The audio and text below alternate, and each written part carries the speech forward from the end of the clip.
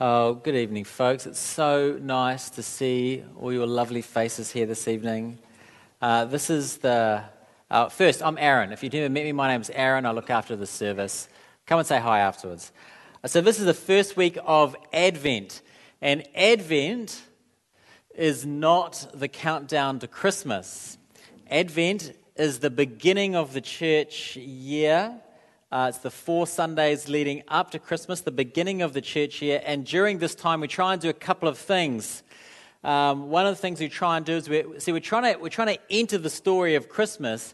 And one of the ways we do that sounds a bit unusual, but one of the ways we do that, or a helpful way to do that, is to try and identify with Israel when they were a captive people, longing for the Messiah to come and rescue them. And we try and get into that headspace. So when Christmas comes, it's really joyful because Jesus turned up. Jesus came. It's fantastic. So that's one of the ways we try and do that. One of the other things we do is we remind ourselves to be expectant that Christ will return again. Christmas is very frenetic and materialistic, and Advent gives us this fresh start. We create this space in our life. We carve out this time to allow ourselves to feel the need for a Saviour and nourish this desire we have for him to return.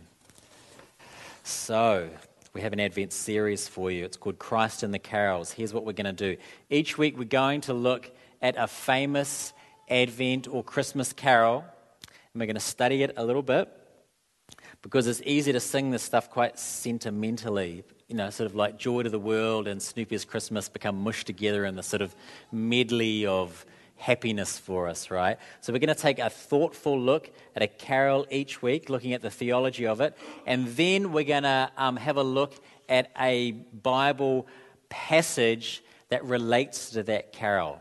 Okay, how's that sound? Does that sound all right? So that's what we're going to do each week. Okay.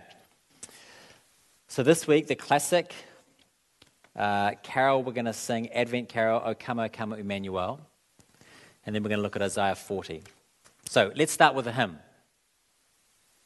All right, the hymn, written by a guy called John Jason Neal, born early 1800s, London, studied at Cambridge. He was an Anglican priest. His big thing is that he did a lot of work with the poor. That was his kind of gig. He was, as I said, he was an Anglican priest, but he had this kind of side hustle. He had this kind of side gig. And his side gig was translating ancient Latin and Greek texts. So one day he's looking through some 18th century manuscript, and there was this Latin poem in there that he really liked. And the best guess is that it was a Gregorian chant from about the 8th century. So he translated it, boom, O Come, Emmanuel. That's how it started. So he started playing it in his ministry first of all. That's where the whole thing was first sung, and he didn't have a church, he ran a poorhouse. So the first people to actually hear O Come, Emmanuel were orphans and women escaping the sex trade. So that's the guy behind the first Advent hymn. Let's have a look at the hymn itself really quickly.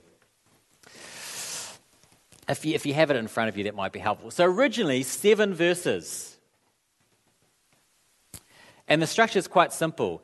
The first line of each verse is a name of Jesus. So you see them, we just sung 4 verses tonight. So on the you see the first one, the name of Jesus is after the O come bit, it's Emmanuel. And then another name of Jesus, Wisdom, another name of Jesus, Dayspring, another name of Jesus, Desire of Nations. And there's Bible verses that go with each of these that try and sort of unpack the truth of who Jesus was. So let's look at each verse really, really quickly. So, O come, Emmanuel. A lot of you will know what Emmanuel means. It means God with us. It's how the New Testament describes Jesus. But in this verse, we're thrown into the heads of the Israelites who live in captivity. So these Israelites, remember, have been taken over by this foreign nation a few thousand years ago, and they're praying, this God who has promised to be with us, please turn up. So that's that first little verse there. God, turn up. O come, Emmanuel. And then you see the word ransom there. And ransom means that we're acknowledging that this turning up and this rescuing of Israel, that there's going to be a cost to that. There's a ransom to be paid for that rescue. And then the next verse, We sing about Christ as wisdom on high. That's one of the names of Jesus. Jesus is called wisdom. This Messiah that we hope for, he's going to set all things right because he's the wisdom of God. And we're called to follow into that wisdom and live into that wisdom. And then we sing about Christ, the day spring. That's a slightly tougher one. What's that one about? The day spring. It's kind of an old school word. I don't know if you get this. I get this sometimes. As I wake up at like 2 o'clock in the morning and I'm feeling, and I wake up anxious. I've had some weird dream or something, or my head is perseverating over something I've got to do, and I can't go back to sleep because I'm just slightly freaking out at 2 o'clock in the morning, and it's dark, and you're just longing for the morning. You just can't wait for the sun to get up, because you know when the sun comes up, for some reason these sort of feelings disappear a little bit. It's a great feeling. That's what day spring, that's what that word means. So we sing, Jesus, you're the day spring. We need you, we're in trouble. You're like the sun breaking in the morning, and we know it's all going to be okay. And lastly, we sing, O come, desire of nations. That's a reference to Haggai 2:7, which we don't have time to get into. It basically, it reminds us that this Messiah has come not just for Israel, but for all nations. So those are the 4 verses that we've sung tonight. But there's a refrain, rejoice, rejoice, Emmanuel shall come to thee, O Israel. Again, we're getting into this headspace of the Israelites who are desperate for rescue because they're being taken over. And they're praying for this Messiah to come and make all things right. And so they're celebrating before it happens, whilst in the midst of a really tough situation. And the hymn helps us to understand that or get into that frame of mind with the tune. I don't know if you've ever thought about the music to it. It's quite sad. Like it's a sad song, but it's a joyful song. It's like, ba-na-na-na. Like it's sad, but then we sing rejoice, rejoice. So it's this weird mix of sort of joyful but sad. And it's completely appropriate for Advent. And completely appropriate for where we are in the scheme of sort of salvation history. We should be joyful because Christ did turn up. The cross happened. We're forgiven. The life of God is inside of us through His Holy Spirit. The future is certain. So we're joyful for that. But death still steals people away. Disease makes us miserable. Loneliness is real. And anxiety is real. And the world is not peaceful, not even by the most generous margin. I love this hymn. It's a hymn for the real world. Joy, joy, joy, joy. We have Christ. And sorrow because the redemption project isn't complete. So that's the hymn. It's a wonderful hymn. And I hope these few ideas are helpful next time we sing it, and you can sing it with gusto and understanding. And the scripture we've matched it to is Isaiah 40. So let's spend a bit more time on that. Again, it's probably helpful to have your Bibles open. There's a lot going on here.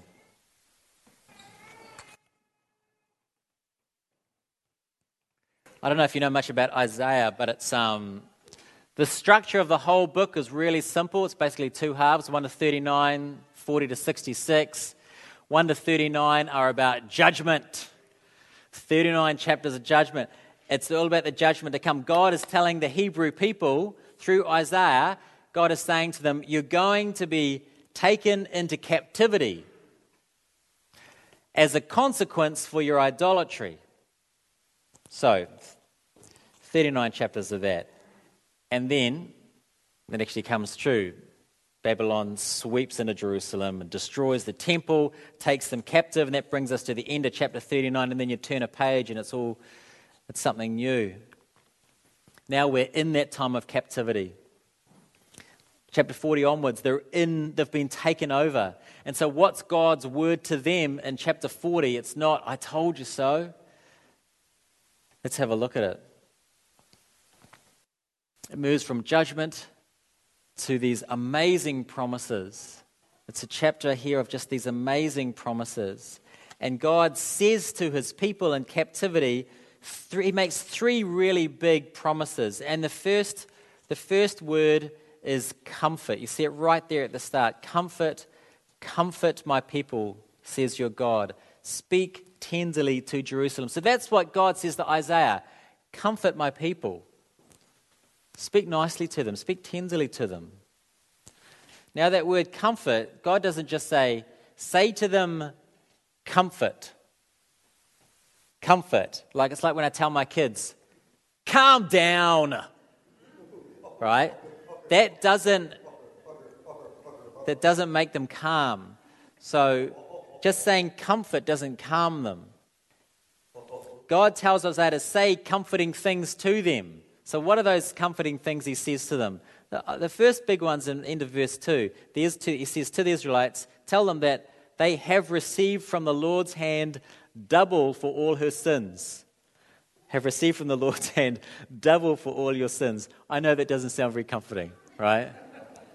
That sounds like a bad thing. It says, the Lord's going to give you double for all your sins. Oh, I'm good. I'll just take half or something. No, it's not a bad thing. It's a good thing. It's just lost a bit in translation a bit. What does this mean? God is announcing Israel's sin has been pardoned. He's announcing forgiveness. This line, double for your sins, it's in the original Hebrew, which is the original language is Hebrew, it's a word picture. It's describing a piece of paper folded over exactly at the halfway point. So the bottom half is perfectly and completely covered by the top half. It's a picture of forgiveness. As you know, one of the great disturbers of comfort is regret, shame, guilt. I am going to assume many of you here are still carrying guilt and shame in your life for things that maybe sins you committed years ago. I'm just going to work on that assumption. So I wonder if you could picture for a moment. You can do whatever you like, just listen or close your eyes, whatever you like. But just imagine a piece of paper. Imagine a piece of paper. And imagine on the bottom half of that paper is that thing that shames you. Just written out. It's written out. Now imagine that piece of paper being perfectly folded over so that the top half covers the bottom half where that sin, that shaming thing was written. So when you look down now, you just see white. It's just white. It's perfectly covering your sin. The sin is gone. It's no longer held against you. This is what God has done for you. It's a picture that God told Isaiah to share with his people. After generations of idolatry, they're taken captive, and God says, I want you to know you're forgiven. After years of sin in your life, and you're carrying the shame of it, and you're carrying the guilt of it, and you think, surely I've just done too much, I've gone too far. I want you to know God says you're forgiven. It's completely covered. Folks, there is no real hope or peace, deep comfort, unless you know you're right with God, and God announces it here. You're reconciled. And it's his work. He's done this. You can try and forgive yourself. It doesn't work. Forgiveness must come from the outside and speak into your heart. O come, Emmanuel, ransom captive Israel. Ransom. God has paid that ransom. He's paid that price with his own body. That's the first word. God says to his people in captivity, you're forgiven. The second announcement, the second comforting word is quite unusual. It's verses 3 to 5 here. Listen to these. A voice cries, in the wilderness, prepare the way of the Lord. Make straight in the desert a highway. Every valley shall be lifted up. Each mountain, hill be made low. Uneven ground level. A rough places plain. And the glory of the Lord shall be revealed, and all the flesh shall see it together. What's that going on? It sounds like a construction project, doesn't it? And that's what it's talking about. It's actually talking about a royal visit. Now today, when royalty comes, or when really important people come to a thing, they kind of roll out the red carpet, literally, and people walk along that red carpet. says something about the importance of these people. This is the ancient extreme version of that. The king or queen is coming to visit, and they don't get to go just on any road. A special road is made for them. And that road will be straight and will go directly from where the royalty is to where you are, and so that it will plow through mountains. Nothing can get in the way of this brand new road. It's flat and it's straight. What's it saying? It's saying that the Lord will arrive without fail. There will be no obstacles. The way is clear. God will turn up. That's what it's conveying. And the Hebrew people, they got to experience this in a partial way, but we see it fully realized in Christ. The Lord has made his way to us. The day spring. It's happened. And he will return. And all will see his majesty. We could jump back to the hymn for a moment here. O come, Emmanuel. Now, originally in the Latin, as I said at the start, there were 7 verses. Traditionally, people sing about 4 or 5 verses. There are actually 7 verses, and here's the kicker. And this is going to sound a little bit Da Vinci Code, but stay with me, all right? Just stay with me on this. So, if you take the first letter, I know. If you take the first letter of the names of Jesus, so after the O come, Emmanuel, O come, Dayspring, Wisdom, Desire of Nations, and the other ones, if you take the first letter of the names after the O come bit, in the original Latin, it's an acronym. It's SARCORE. If you read it from top to bottom, no, just bear with me this. If you read it from bottom to top, it's an acrostic, a 2-word acrostic, a Latin phrase, ero cras, which means, I will be with you tomorrow. So it's written purposely like this. I mean, nobody discovered this and thought it was cool. It was written like this. People were clever back in the days. It says, I will be with you tomorrow. I think that's beautiful. Friends, Jesus means God with us, right? So Emmanuel, God with us, is coming back. That's what it's trying to tell us. That's what the song is trying to allude in this kind of freaky kind of way. But very clearly in Isaiah here, God is coming back. He has promised this. And it will be awesome. He's coming back as certain as tomorrow is coming. And Isaiah follows up this kind of announcement of this big construction project to see in God coming with this very honest look at the comparative glory of humanity. In verses 6 to 8, that's the all grass withers part. It's helpful to us because in case we're sort of thinking, thanks God that you're coming back, but I'm pretty sure we can work this out ourselves. We've got this under control. We pass a few laws. We need to get some good leaders. We just need some good structures in place and everything will be fine. No. To knock that kind of thinking on the head, we have verses 6 to 8. All flesh is grass, and all its beauty is like the flower of the field. The grass withers, the flower fades. When the breath of the Lord blows on it, surely the people are grass. The grass withers, the flowers fades, but the word of our God will stand forever. What are you going to trust in here? I think is what it's saying. Sort of in a sense, God is telling Isaiah to tell the people to get over themselves, Just get over yourself. Like, you actually have no idea what's going to happen tomorrow, do you? And you have far less control of your life than you think you do. You will not have any lasting hope or comfort by digging deep into yourself. Trust something outside of yourself. Trust something outside of your own personal capacity you think to have to make great decisions and eat well and have good goals, etc. We'll come back to this idea at the end. So in summary so far, Isaiah is comforting his people. God has said to Isaiah, comfort your people. They're in trouble. They're in captivity. Tell them they're forgiven. In the most beautiful picture you can imagine. Tell them they're forgiven.